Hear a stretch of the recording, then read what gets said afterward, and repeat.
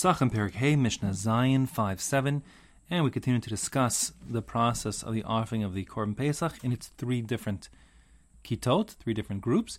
So the Mishnah says, Yatsa Kas Rishona, once the first group, having completed its offering of its Korban Pesach, leaves the Azara, V'nichasa Kas Shnia, at that point the second group will come in, Yatsa Shnia, and only when the second group completes its activities and leaves the Azara, Nichasa Shlishis, then the third group will come in. So these are three discrete groups that are kept totally separate from the next. Kamasa Rishona Kach Maasa Hashnia V'Hashlishis. The very same procedure that was followed by the first group, as we described in previous Mishnayos, is the procedure that they'll follow with the second and third groups. Karo es Hallel. Now, for each of the three groups, there will be a recitation of the Hallel.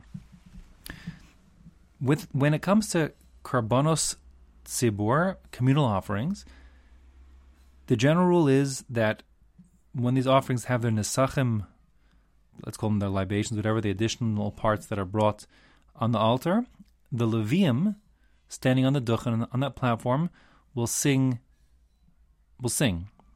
For example, when the Tamid, the daily offering, is brought, they would sing what we call the Shir Shel Yom, that we say every day in the davening. So we're treating the Korban Pesach as if it were a Korban Tzibur, a communal offering, and although fascinatingly it's really being brought, as I pointed out before, by lots of individuals, we're treating it, so to speak, as in a way, like a collective offering, and therefore it has the same treatment that there is singing.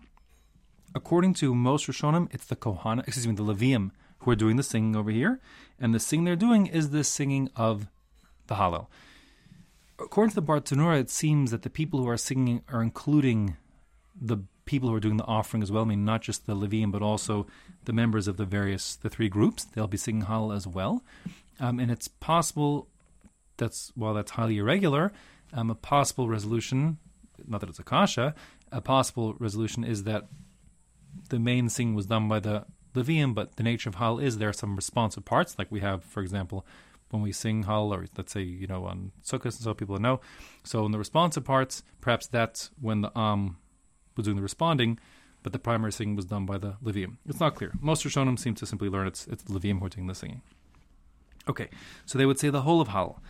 Now, im gamru, if they completed singing the whole of Hallel, and they had not yet finished the processing, we'll call it the shechting, the slaughtering of the animals, although the truth is that while most Rishonim learn the singing was done during the slaughtering per se, as opposed to other steps, that's the Bar Tanur learns, the Rambam understands that it includes not just the slaughtering, but also the offering of the blood, the whole hakrava, and so the whole offering of the blood. So all that process is accompanied with song. Now, if they finish singing the whole of Hallel, but they didn't yet finish just the shechita or the whole processing, the whole offering, so then shanu, they repeated Hallel a second time.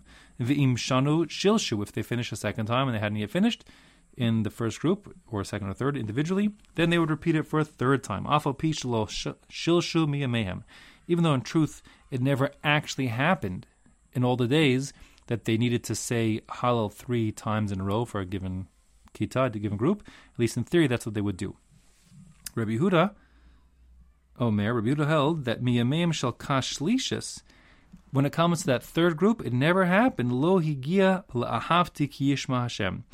They never even got to singing the verse ahavti ki yishma Hashem, mipnei sha'ama mu'atin, because the people that comprise that third group were always few in number. So just to make sure we understand what's happening here, the Hallel, although the way we say Hallel, it sort of seems like a bunch of different paragraphs, and some you include, sometimes you skip them on Rosh Chodesh, etc. Hallel essentially just comprises 6 prakim of Tehillim, Kuf Yud Gimel through Kuf Yud Ches. That's 113 to 118, and that's it. That's what Hallel is. So this, they would say those 6 prakim of Tehillim. Now, the second half, we'll call it, which starts with, what I'll call 116, Kuf Tes Zayin, starts with those words, Ahavti ki yishma Hashem, I love him because Hashem hears my voice, like that.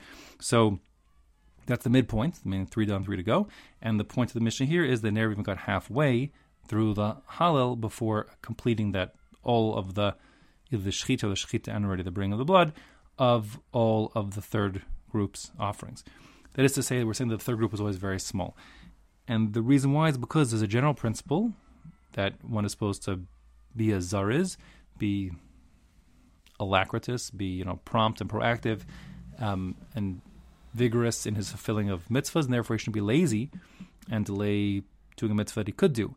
And waiting till the third group is sort of being lazy. And the Gemara, in fact, calls the third group the atzlanis, the lazy group, because they shouldn't be doing that. And although the Gemara asks the obvious question, which is, we just learned before that there's actually a specific requirement to specifically have 3 groups, and therefore the third group is required, and not everyone's allowed to be in the first 2 groups. Nevertheless, as the Gemara puts it in a mashal, even though for the world economy to work, you need to have people making perfume, people working in the leather tanning business, which is like a very stinky business. They use animal feces and stuff. So even though we need both perfume and leather tannery, it's better to be a perfumer, even though someone needs to be the leather tanner. Don't make it you. And the same idea over here, someone's going to be in group number 3, but don't make it be you. Rather be from the first 2 groups. So here we're saying that the third group was rather small, and they could finish it very promptly.